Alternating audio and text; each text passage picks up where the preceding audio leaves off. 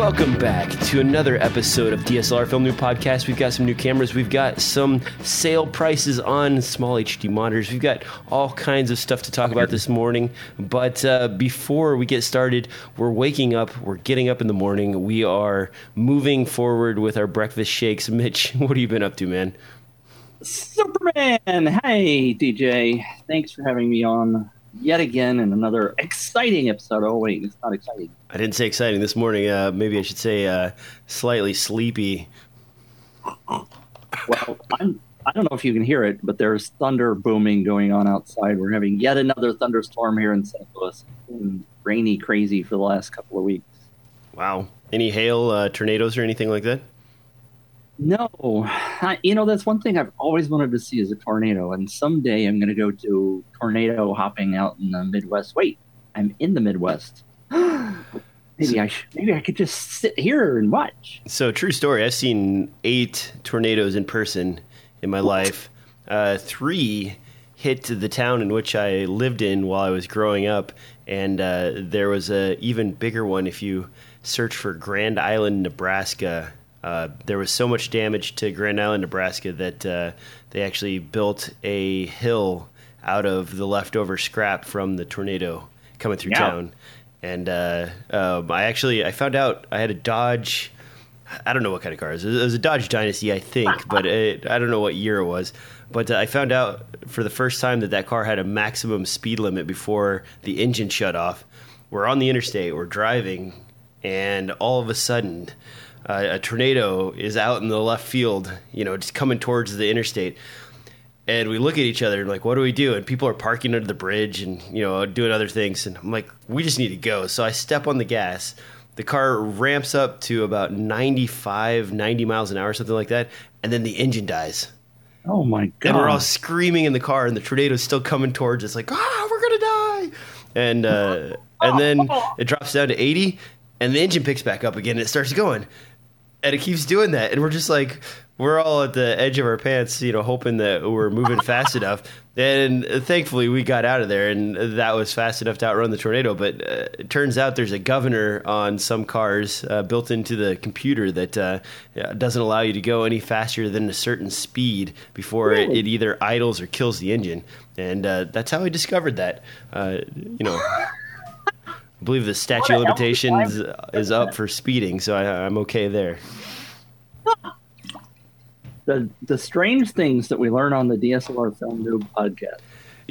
I didn't used to think tornadoes or hail or lightning and thunderstorms were a strange or scary thing until you meet people that have never seen it before, and they hunker down for that stuff. I mean, they go lay in their bathtub all night while the thunderstorm's going by, and they, are freaking out if they see one dent on their car. I've had 3 cars totaled by thunderstorms and 2 roofs replaced and windows broken out of my house. So you just got to get used to it after a while. It's like, well, bunker down for an entire evening and no lights and candlelit dinner and hanging out in the dark, enjoying each other's company. So, yep. I would like to say that everything is good here. Mitch, do you have anything you want to talk about before we move on to the news? No. All right, let's just dive right into this because that's enough reminiscing about old days of thunderstorms. It's an exciting episode of the... Time for the news! Time for the news! Time for the news! All right, first up, let's talk about some falling prices here. If you are interested in a 7-inch monitor for your kit, your rig, whatever you're shooting on, there's a phenomenal price on the... DJ? Yeah? That expired yesterday. Oh, it expired yesterday? Oh, my gosh. Deal zone. There was a timer on it that... Oh, no. Okay. $6.99. Mitch just failed the show right out of the gate. So there was a phenomenal price on the small HD 701 Lite 7-inch camera, monitor, and it was priced at, as you can see here, I have it captured, and obviously I wasn't paying enough attention, $399. Now it is back up to $699, no longer on sale.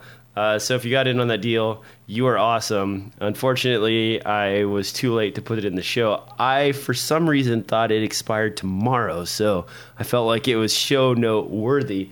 So the reason I put that in there, actually, Mitch, and this is something I wanted to ask you about, it's about that time again for new products to start hitting the market as we move towards fall and then into Christmas time. We're already hearing announcements from camera manufacturers for stuff that's coming out of Photokina. Do you think price drops like this indicate that Small HD may be releasing another line of monitors to replace the 701 and 501 series? I sure wish I knew the answer to that question, but my good friends over at the Small HD are not talking to me about those kind of things these days. They never did, okay? I think those highly successful line of monitors, and maybe they're bumping them up into a newer version and tweaking them a little bit, but I don't have any inside knowledge on that. I think it's fascinating in one arena if you think about the fact that they dropped the price that low. I'm wondering how they made any money on them. I don't know. If you ever pay attention, and for those of you listening and watching, always check out B&H's Deal Zone, because, I would say probably like 3/4 of the stuff in there is not stuff you really want, but every once in a while there's like a little diamond in the rough where you look at it and you're like, holy crap, that's a great price on a piece of kit, and if you're in the market for it, it's really good. Now, while we're talking about monitors here, Mitch, I wanted to ask you, I used to shoot on 7-inch monitors on a regular basis, but as my rigs get smaller and I start scaling down, I've been moving to 5-inch panels as opposed to the 7-inch panels. And that's because the resolution has gone up. I wear glasses so I can still see everything. And they're good enough for checking sharpness. And they're far better than the screen on the back of the A7S Mark II. Now, would you give up the size for the weight, or would you prefer a 5-inch monitor that's much smaller? Well, typically when I'm shooting stuff, it's myself, right? I'm in my basement studio and I have an aperture monitor. There's a plug for you. That's a 7-inch monitor, but it's far enough away that I need to. It's because of the size and how far away I have it. I need a 7-inch, but that's only because of where I'm placing it. I do prefer a smaller size. I say that as maybe I should hold up my iPhone and say plus. Because, I do like the bigger size in terms of that monitor. But I understand the weight issue, especially if you're mounting it on the top of a camera and doing any kind of hand holding. Well, I can tell you with the GH4, with the flip-out screen, and we've talked about flip-out screens in the past, the monitor or the screen itself is good enough for me to simply rely on the screen on the GH4 to shoot. What I find with the A7S and the A7S Mark II is that the screen is surprisingly atrocious.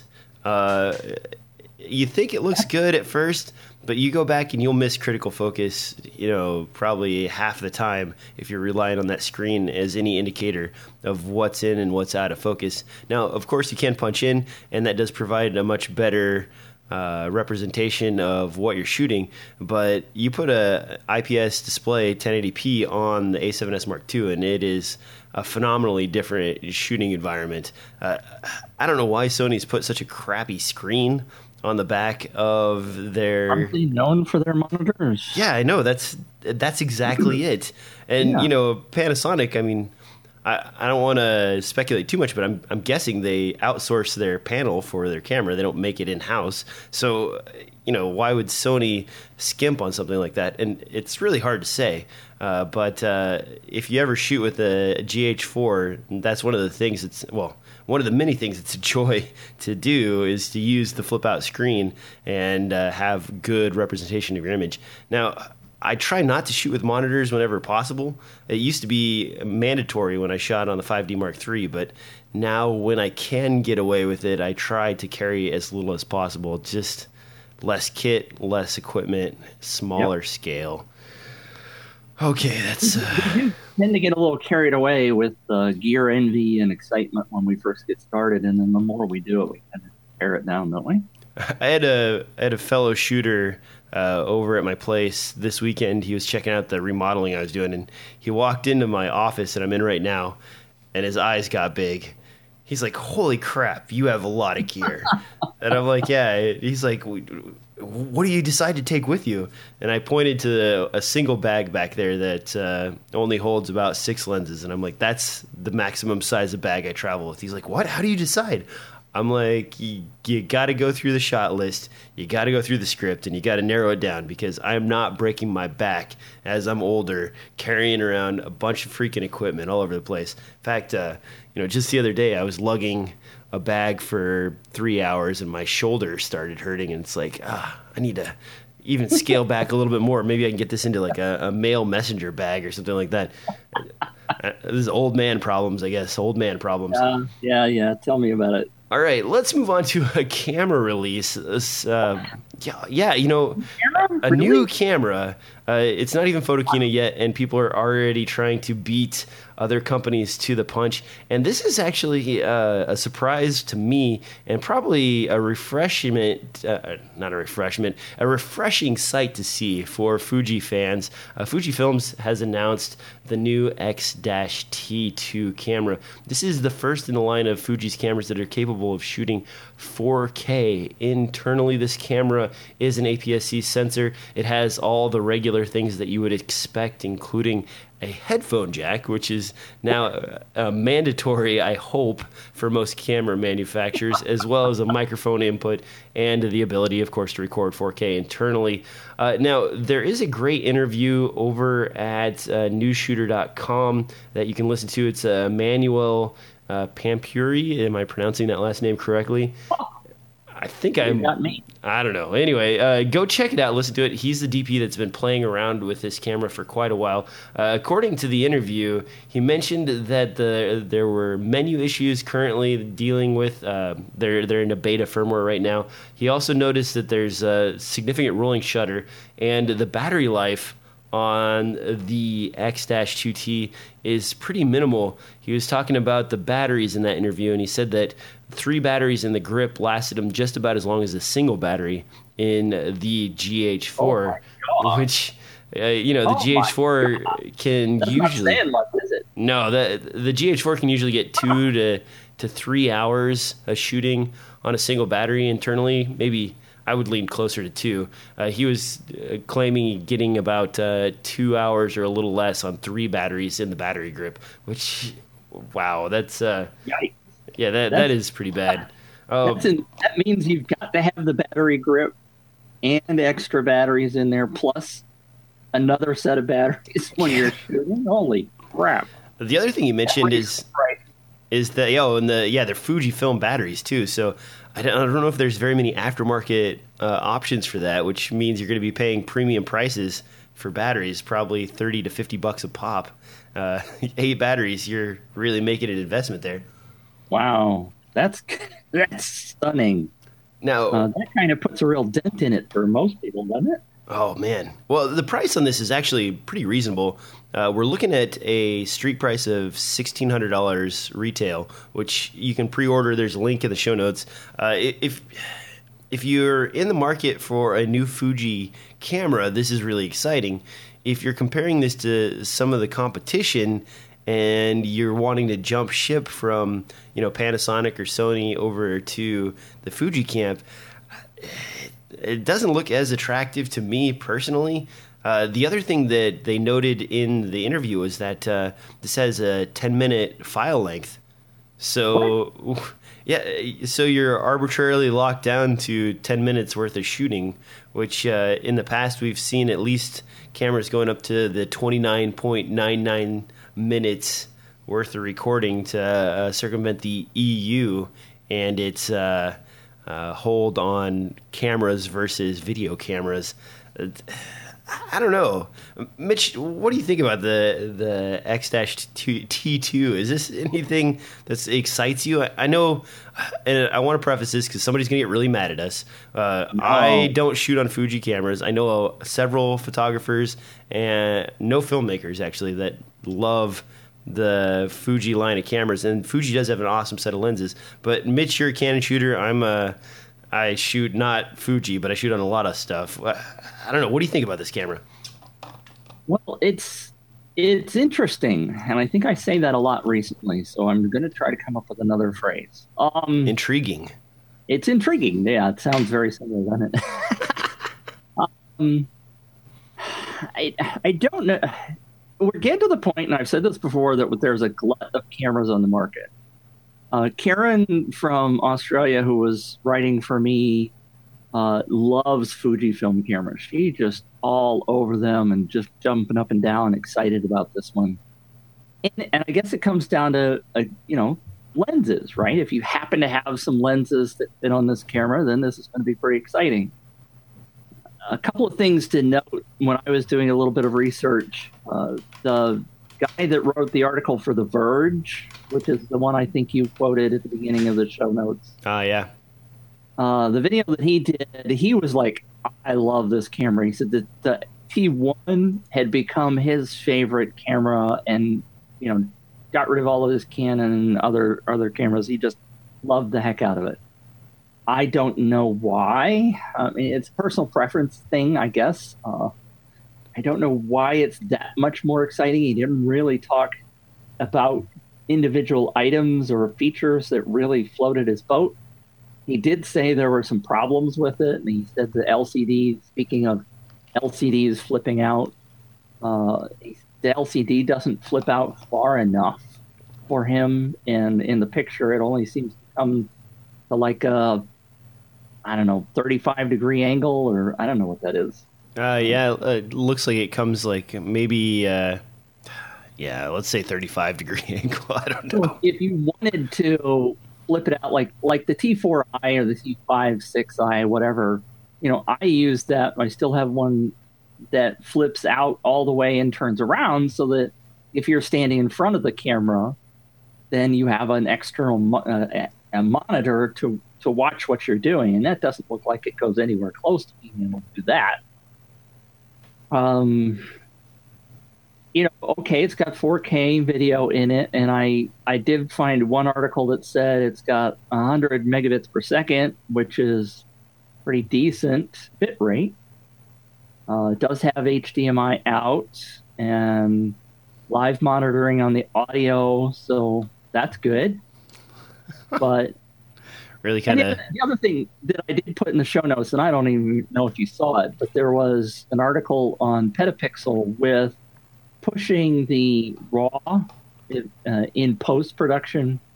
So they underexposed nature scene, one of the guys that had a beta version, and on the right-hand side you see they've pushed it in post, and it looks pretty dadgum good. And I wasn't able to see the originals, of course, but it doesn't look like there's a whole lot of noise in that shot once it's been boosted in post. So that could be pretty cool if you're a photographer. Of course, it doesn't help on video side at all.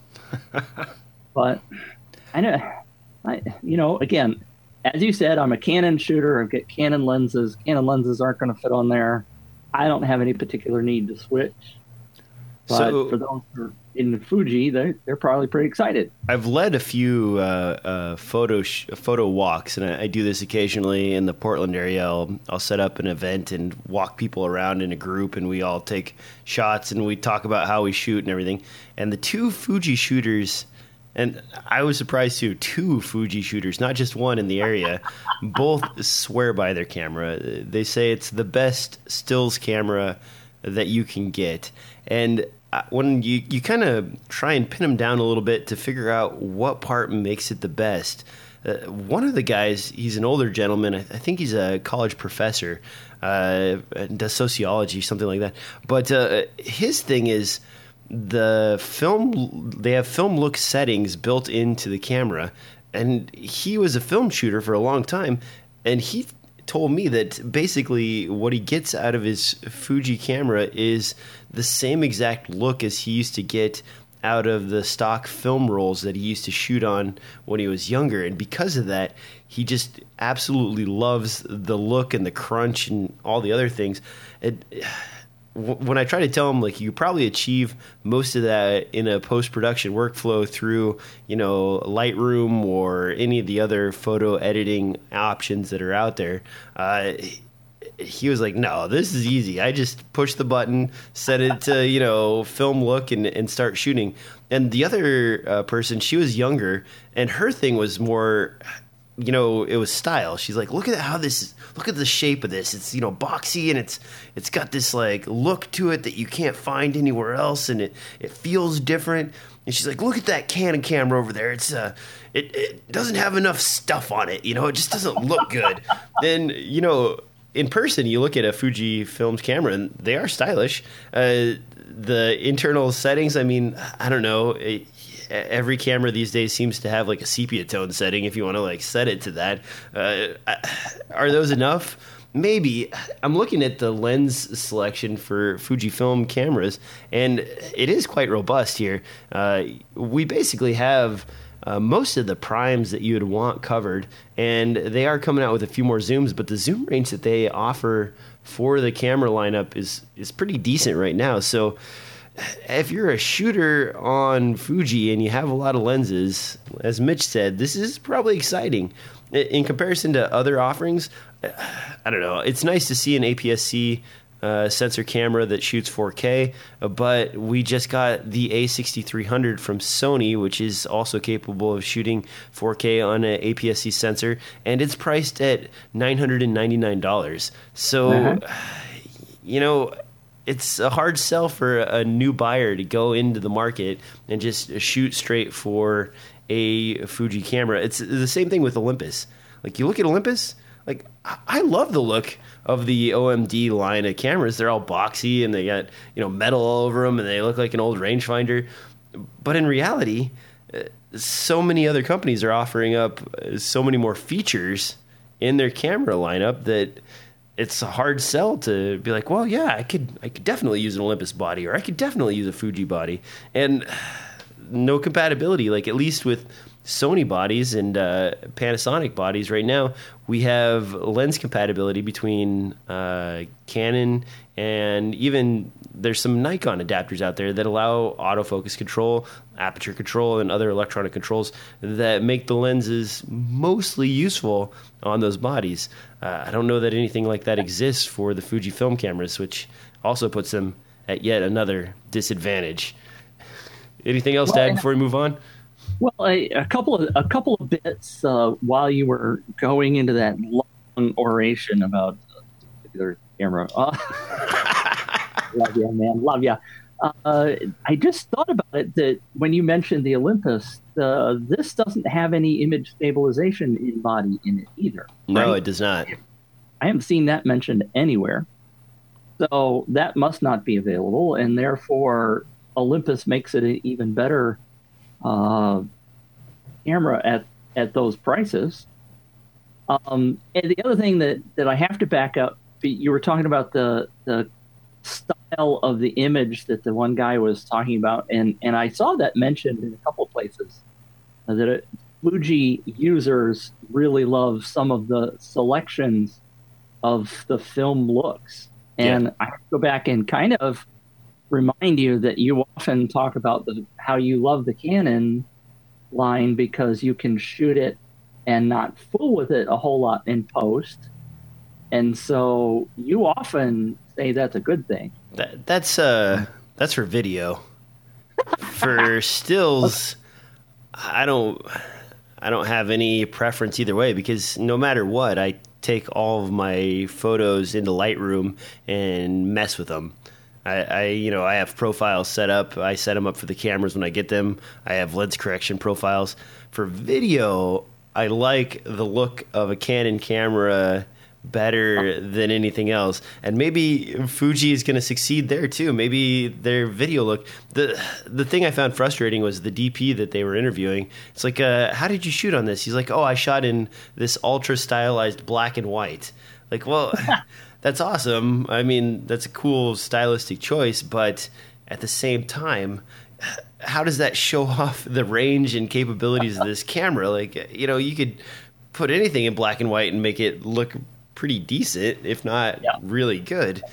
Yeah. I don't know. But yeah, my statement there was actually for video mode with I know. But if that's true, if you can apply those film looks in video mode with this camera, maybe it makes it appealing. That's all I was going. I'm trying to give them a little boost, okay? Maybe a little option.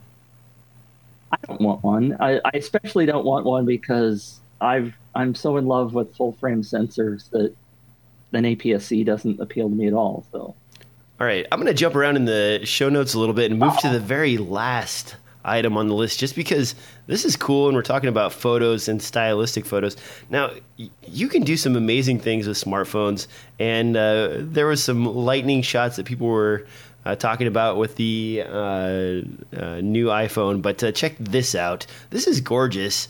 It is shot with an iPhone from 37,000 feet by a pilot flying over the Pacific. I've got a link to the Petapixel article on this, and it is absolutely gorgeous.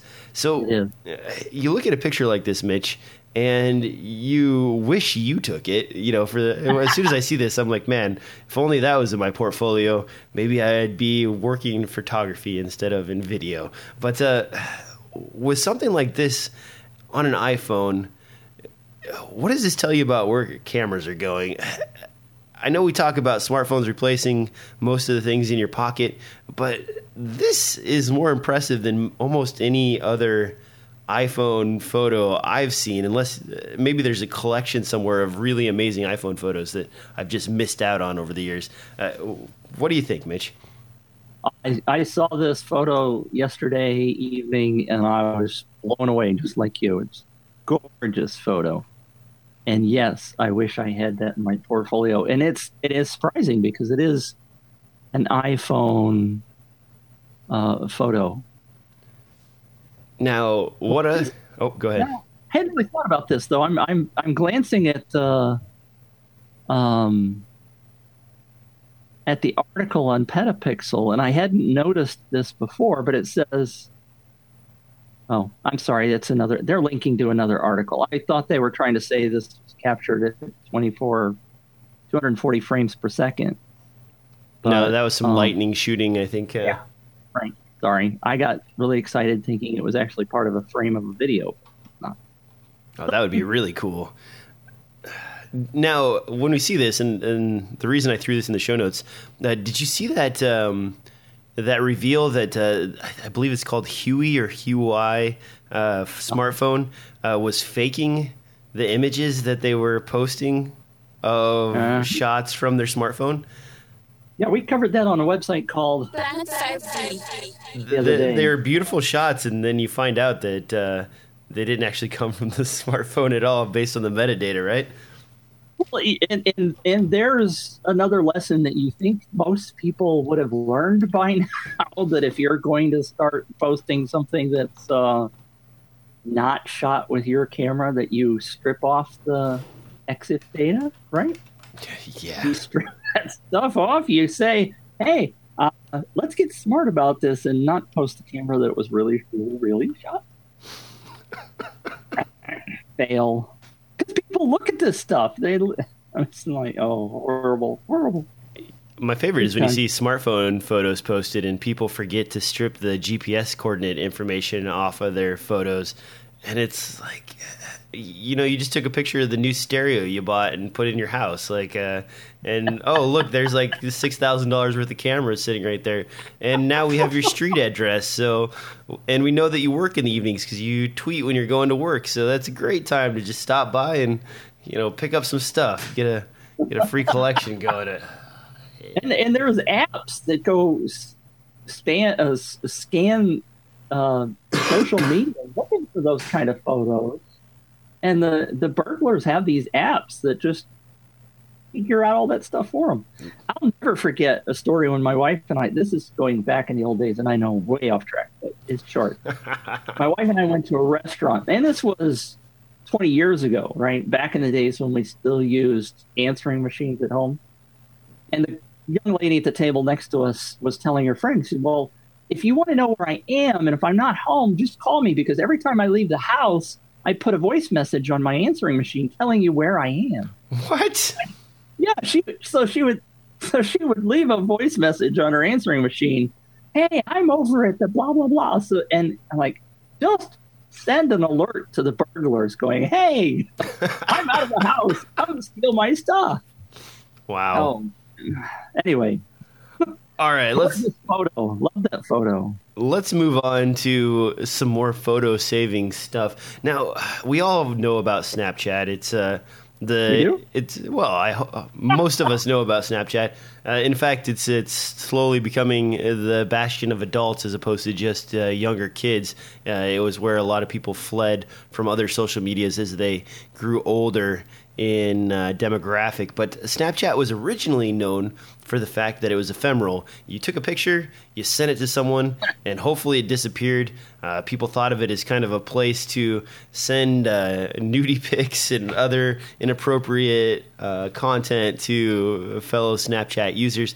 But it looks like Snapchat is trying to move into more of a standard social media style platform, and they have released Snapchat Memories. Now, ironically, a app that's designed specifically to make things be ephemeral and disappear will now be able to save and collect all of your photos and information so that you can revisit it at a later date. This is kind of a strange turnabout for a company that's known for stuff just disappearing. And when Snapchat was formed, it was formed in the same time as things like Chat Roulette and some of these other platforms that were supposed to just go up and then disappear. What do you think about this move from ephemeral to storing your memories for as long as you need them, Mitch? Is this just a move to be Twitter or Facebook in the face of a changing environment in the social media market? Interesting conversation coming up here, so tune in.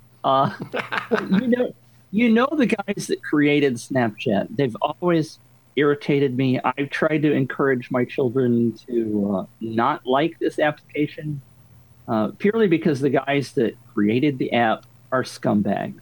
They're literally total scumbags. Because you said, it started, people were using it for sending naked pics, right? Yep. That was its whole intent in the beginning. The guys that own the company admit it. I don't think they should be rewarded for that as a parent. They're now virtual billionaires. They've never sold their company, so they were offered $3 or $4 billion by Facebook 2 or 3 years ago, and they turned it down, which I thought was a stupid idea.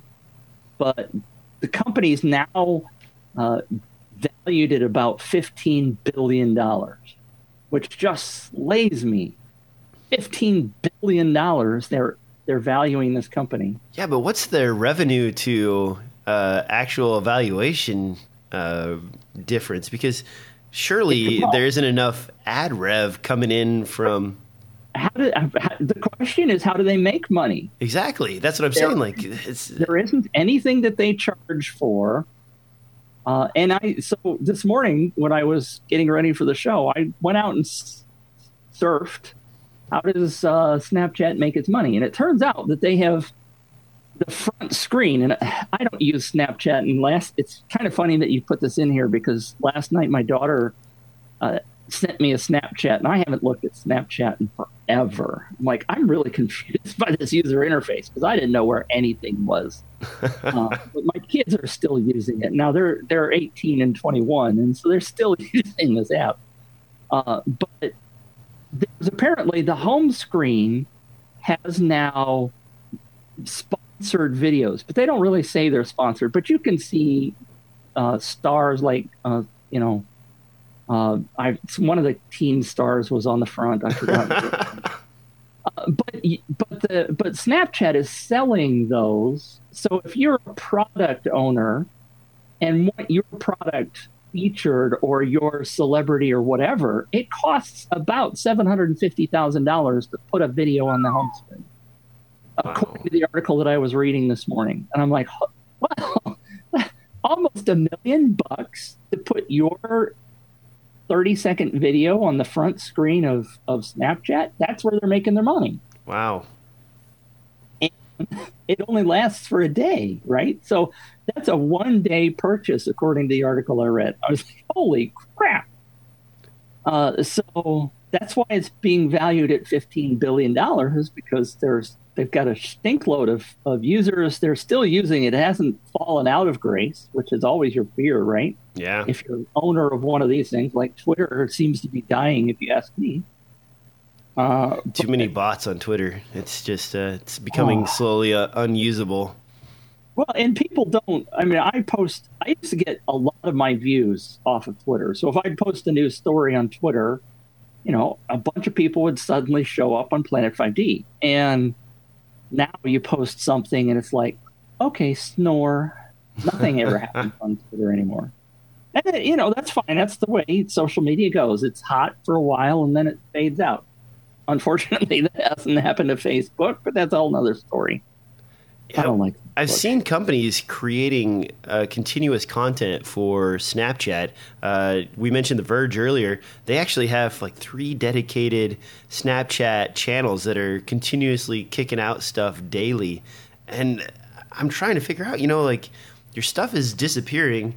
You're creating all this content that is only seen instantaneously and then goes away. What continuous value does that bring to the table? Because as a media consumer, you want new stuff all the time, but as a creator, you want to have an entire catalog, but you lose the catalog. And the catalog is what continues to generate revenue down the road. If you imagine for a second, if you will, a season of, I don't know, Jag or any show you want to watch. You're watching that show, and now after you're done, season 12 is the last thing available, and it goes away. Everything goes away, and there's nothing left. I mean, like, what good is that? That doesn't make you any money. You can't resell it. People can't go back and revisit stuff. And maybe these companies are saving that catalog and putting it somewhere. But if you're generating daily content like that, the other thing is, even if you're saving it, that's a glut of content that you're going to have to organize, figure out how to do something with. And if you're just dumping it onto Snapchat, how do you do that? I don't know. Well, and like you say, your initial rant is Snapchat was created for these ephemeral things, and the stuff went away. And now, if it's not going away, then what's it for? Exactly. It's just like everything else. Other than they've got, a collected audience, and I think you're probably right. They're trying to go after Twitter and Facebook and have some additional features, but I don't know. I've honestly never liked Snapchat because of its origins. They used to swear up and down that they didn't save anything, and then found out that you could get access to those photos. My favorite, people are like, you can't save this, and then you see someone holding a cell phone in front of a cell phone, taking a picture of the other cell phone. Like, analog still works. I can still copy. Yeah.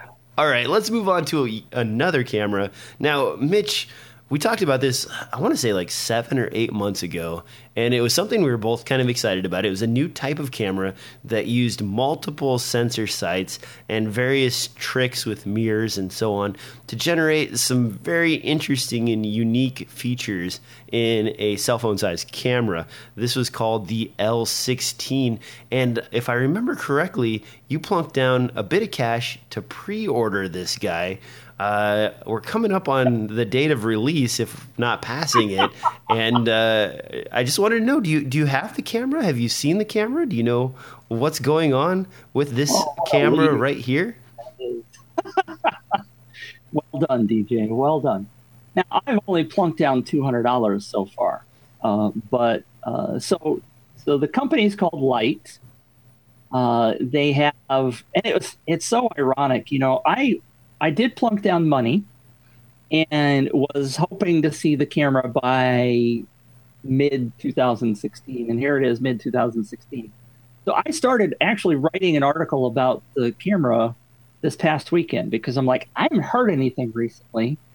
And so I sent my connection over at Light an email, and I said, hey, send me an update because I want to publish a story before anybody else publishes a story because it's been so long since anybody published a story.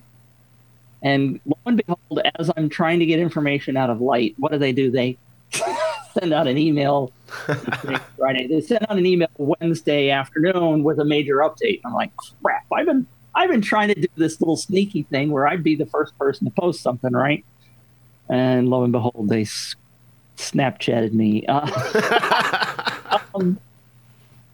still fascinated by this, and they published something. So that the last update, you were right, was 8 months ago. They published a video, which I don't think you probably sat down and watched, but it's an hour long. Is that the one where he talks about the technology and? Yeah. Yeah, I watched some of that, but it's pretty long-winded. It is very long-winded, and some of it is really kind of over my head or under my weeds. head. Yeah. But it turned out there were several interesting things in there. The fact that they are getting the sensors for each of those 16 cameras inside the camera and the sensor modules for $3 a pop. And they're paying $1 a pop for the lenses. Oh, wow. That's pretty affordable. It's dadgum cheap. But interestingly enough, though, the gentleman who is one of the owners of the company, or the CTO, the technology officer, talked about the fact that one of the biggest problems they have at the beginning is the fact that you can go over to China and start talking to these sensor manufacturers about, your needs for your camera, and they say, okay, well, how many units do you want? And you say 10,000, and they say, you go talk. You come back and talk to us when you're talking about minimum order sizes of 1 million or more. And he's like, what? But we need these things, and so they had to get some of their friends who happen to know the sensor guys to go back and talk to them and say, well, you really need to talk to this company because they may be talking small orders at the beginning, but eventually they're going to be talking big orders. So anyway, long story short, the announcement that they had on Wednesday was that multiple things. They got a $30 million investment from venture capitalists. Now, to me, that implies that their technology is very appealing. We don't know all of the details yet about really what they're planning on, but they're planning on some big things because I don't think venture capitalists would dump $30 million into this company if they didn't think this technology was really feasible. Now, what they have shown us so far in terms of actual photos they're good, but they're not mind blowing. Away. Yeah. It's like, okay, let's look at this photo of the thundercloud that was taken with the iPhone 6 and say, okay, is this technology really that astounding? What I think what we really want to see now. So let me back up. So they have released some additional photos. They gave a gentleman, Sven, somebody or other from Switzerland or Norway or something, and I apologize because I don't know his name, but he took the camera to the North Pole. Okay, I'm exaggerating again. He took the camera north a bit to the Arctic and shot some photos. And I included one of them on the article that we did at Planet 5D. And it's good, but it's not like, holy crap, I got to have that camera. And it's the difficulty with these things is that they're comparing themselves to DSLRs, right? They say this will be like having a DSLR in your pocket. and yet they haven't shown like a side by side. If you take a 5D Mark III, for example, take a photo and then take the same photo with this camera, then you could actually compare and go, okay, is it really DSLR-like or not? And I am on the waiting list for not only, I mean, I have purchased one, but I'm also on the waiting list for the preview copies that they're going to be sending out before the camera is announced. Now, a quick question for you. Wasn't this camera, besides the crazy zoom range that was available, supposed to provide some shallow depth of field? Yes. Now, wouldn't you think they'd take pictures that would demonstrate that as opposed to like a deep depth of field image of an ocean and some mountains in the background? Yes. And one of the images, if you end up watching the end of the video, which is an hour long, that's why I gave up on it. I was just like, I don't have enough time for this. I know, and I forced myself to watch the whole thing because I was curious. I mean, parts of it are really interesting because they talk about the way. You paid $200 for that video, Mitch. You better watch it all. Well, I'm about to pay $800 more when they decide to actually ship the camera, but that's cheaper than the $1,600 retail price. So I could just turn around and sell it on eBay and make money, right? But part of the video, they talk about how they're folding the different, each one of the images is actually from a different viewpoint, right? Because of the size of the camera, and if you think about it, several of them are about the same distance apart as your pupils, your eyes. And so they theoretically can get some 3D imaging out of this. They talked about the fact that if you use this camera, and they're hoping that because it's an Android-based camera, they will have the ability to do mapping of objects like the Lytro now is doing with their cinema camera that's $150,000 to rent. Yeah. You'll be able to do some mapping of distance of objects in a room, for example, if you were shooting video or whatever. So there are some fascinating capabilities for this. You could even do 3D if you wanted to, because of the fact that those things are separated. Certain of the sensors are separated about your eye distance. So there's all kinds of different things that could happen with this. Now, the video they did say is only currently in the first release going to be using one of the sensor arrays. So they're not going to be giving you all the fancy aspects of video, and they all right. So I'm fascinated by this camera, and I'm really curious, and I'm going to be disappointed if it looks like crap when it finally comes out, right? But so they've expanded the zoom range. So it was originally 35 to 150 was the focal range of the camera, and they dropped it down to 28. So it's now 28 to 150. And again, depending upon which set of or what your focal length is, they fire off different groups of those lens sensor combinations. So they've got a 28 millimeter focal length set, they've got a 50 millimeter focal length set, and then 150. So that's how and so there's 5 of the wide angle, there's 5 of the middle range, and then there's 6 of the 150. And so if you're shooting at 28, for example, they actually fire the 50s at the same time. So you end up with 10 sensor images, which they combine electronically, and they show you in the video how they're using the 50 millimeter, which has obviously a less distance. What's the word I'm looking for? The depth of field are you looking for? No, not field, because I still haven't gotten to your question about depth of field. You're talking about the focal distance. So, like the 50 has to be further away from the subject than the 28 in order to accomplish. The angle is what I'm thinking. Oh, yeah. Okay. Right, because the 50 millimeter has a narrower view angle than a 28. Right. Yes. So, anyway, they're doing it. It's very. If you're really interested in camera technology and the way this thing works, that video is fascinating because they give you a lot of information about how they're folding those images together, and it's going to be cool. hopefully, if they get it all working. So you asked about depth of field, and so at the very end of the video, they have this. There's one photo which they originally released. It's taken at a skateboard park, and there's the original photo that is full range depth of field like a cell phone camera, and then there's another that has a narrower depth of field, so the background's fuzzy. Yeah, and they fade between the two. And it's perceptible in the sample that they gave. But they also said in the video that they will be able to give you images at an f1.2 depth of field in post-production. Now, that's pretty significant depth of field.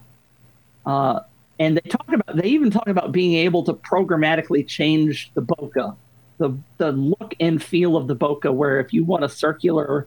So I could get some heart bokeh in the background if I wanted? Exactly, yes. If you wanted, you could do that, or star shapes or whatever. So I mean, the fact that they can theoretically do this is to me very fascinating. And you and I have talked several times about the fact that camera manufacturers are really sort of screwing themselves over. And we've talked about this multiple times.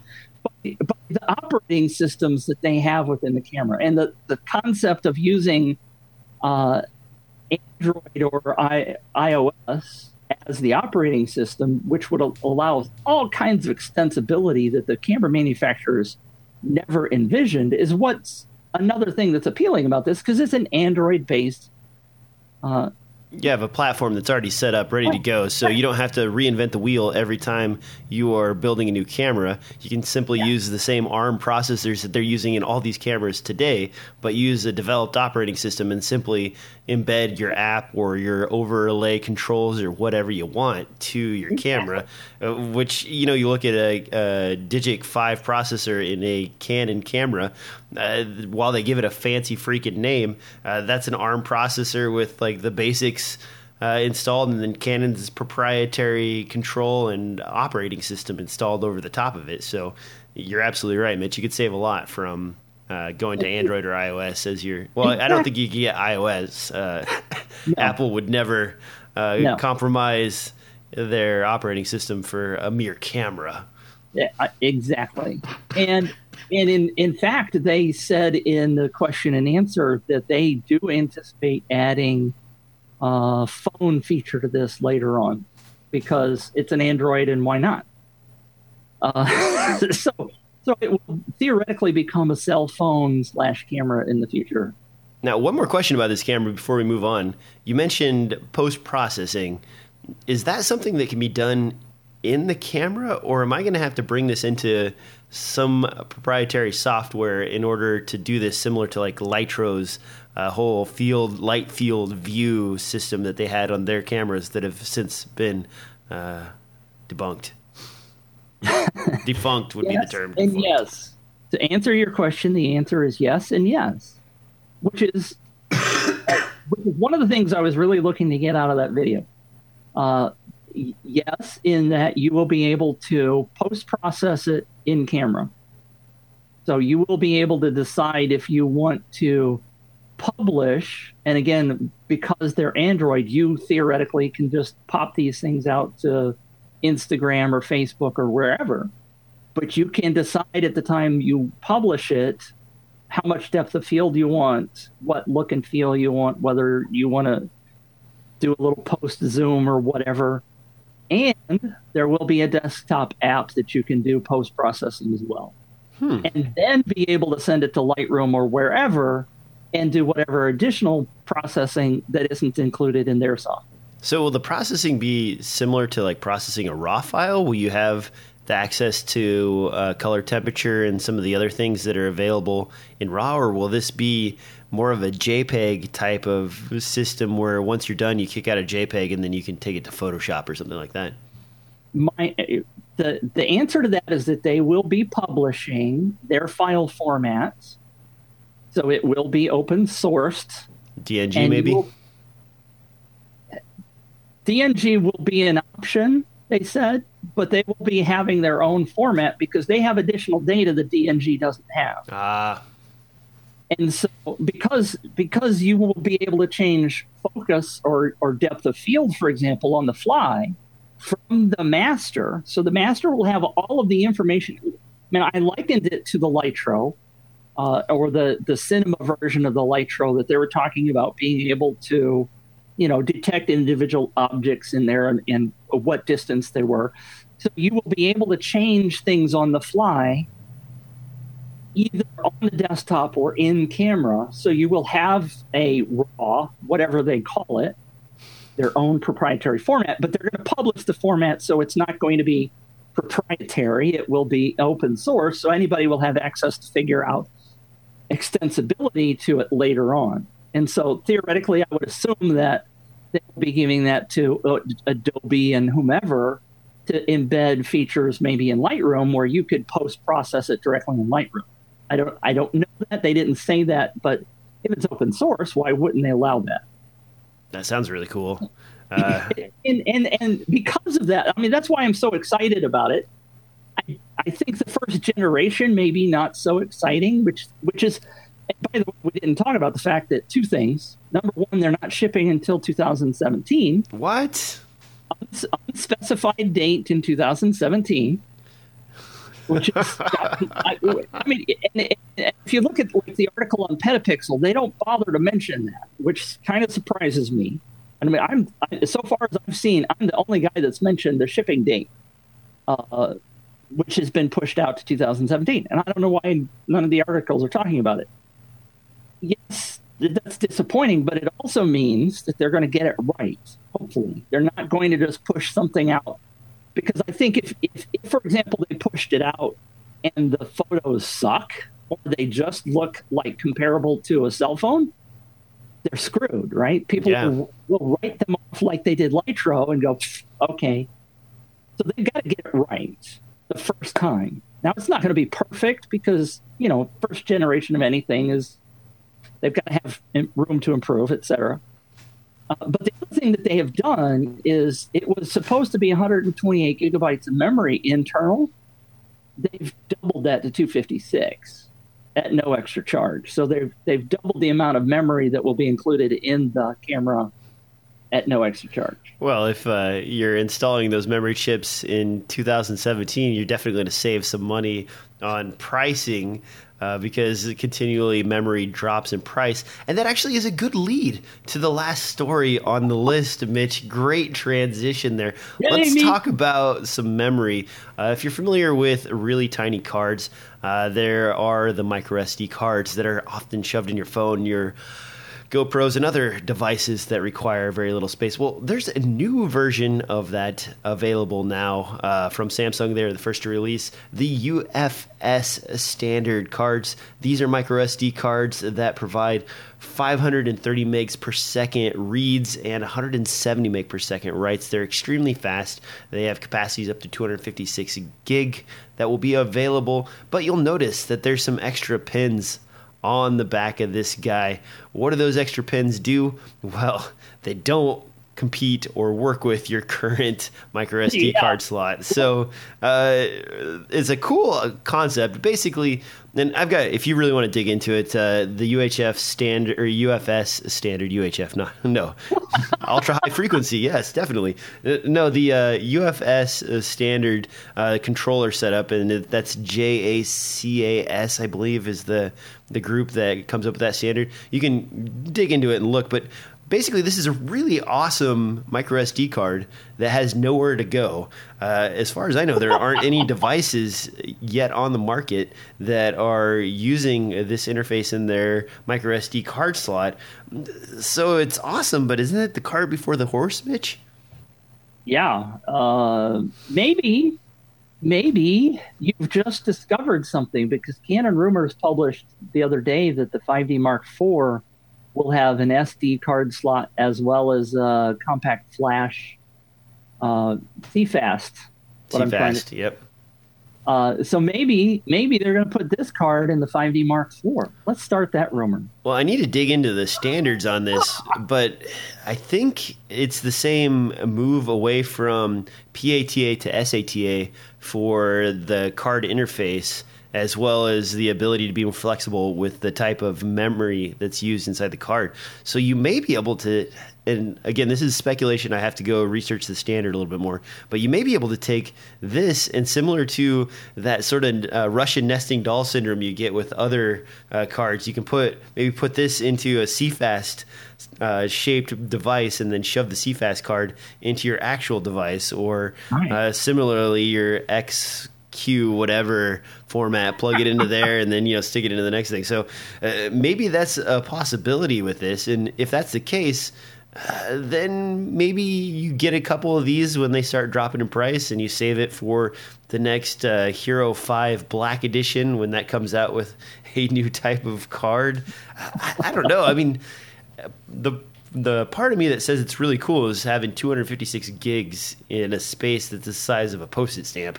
But on the other side, when are we going to actually see phones, devices, and things that use this? I want a tablet right now that has 512 gigs worth of space, so I can put my entire life on it and then lose it at the airport and cry for a week. It seems like a great idea. I don't know. Well, you have to have everything backed up to the cloud. Actually, one pro tip here, guys, and this is something I did because I was paying $9 a month or $10 a month for 1 terabyte worth of cloud storage space. And it turns out if you write 200 reviews or post pictures of businesses, or you answer questions about the businesses, the number is 200 for Google Ways, you will get free access to 100 or 1 terabyte worth of storage on Google Drive. So I sat down, I hunkered down, I wrote 200 reviews of things that I've been to, covering different countries and a few other things, and now I save $10 a month. That seems like a lot of work. Actually, it was a lot of work. Hey, I got a virtual assistant. Maybe I can get her to do it. Yeah, there you go, man. Just start churning out reviews of different restaurants and stuff. It's actually now that I've done it a few times, I actually you'll finish eating in a restaurant, and if you had something really awesome, you just snap a picture of it on the menu and say, if you come to Joe's Emporium, make sure you eat the spectacular burger of Al Content or something like that. Is whatever they name their crazy burger, and then people are like, oh yeah, that's great, thanks. So if you're looking for free online storage to back up your 256 gig micro SD card, there you go, guys. That's the secret free way to get it. I didn't know that. Somebody pointed it out to me, so hopefully that helps a few of you. Now, I'm about to get out of here, but I got a little bit of time left. Mitch, you have anything else you want to talk about before we go? Hey, before I forget, and I didn't put it in the show notes, don't forget that tomorrow, Saturday at 9 p.m., is the last day to enter the Roscoe Light Pad giveaway, which is an 8x8 panel, by the way. 8x8, okay. That's what... Yeah, and now I know. If you go to planet5d.com/giveaway, but that's giveaway NOOB, you can enter that light panels giveaway, and you only have until tomorrow. All right, I will add that to the show notes so you guys have access to that. Awesome, Mitch. Well, thanks for getting up really early. Sorry my schedule makes us so... You realize I'm 2 hours ahead of you. I know, so you're in way better shape than me. I had to get up at 4 a.m. to get ready for this show. So it's more miserable for me than it is for you, but 7 a.m. is still fairly early. On that note, guys... The sun is now coming up on your end. Yeah, I can just see a touch of light back there. It was pitch black, and pretty soon, if we do a show this early, it'll just be black the entire time. Mitch, everybody knows you, but where can they find you? Planet5d.com. Thank you very much. Thanks, DJ. I'm Planet Mitch. Over and out. All right. Thanks for listening. Thanks for watching, guys. And if you're interested, subscribe or leave some comments in the show notes. I know we had some technical audio difficulties. Thanks, everybody, for sending in some ideas to correct that. We might actually change a little bit and maybe move to Mitch on Skype, and I might be doing the switching by hand just to fix a few of the flubs that are going on with Google Hangouts, because I love you, Google, but sometimes you just abandon products and leave them to rot on the vine. Vine, which is very unfortunate. You can find me at dslrfilmnoob.com. You can find this show on iTunes, SoundCloud, or anywhere audio is distributed. Thanks for listening. Thanks for watching. And we'll see you next time on another sleepy episode of DSLR Film Noob Podcast.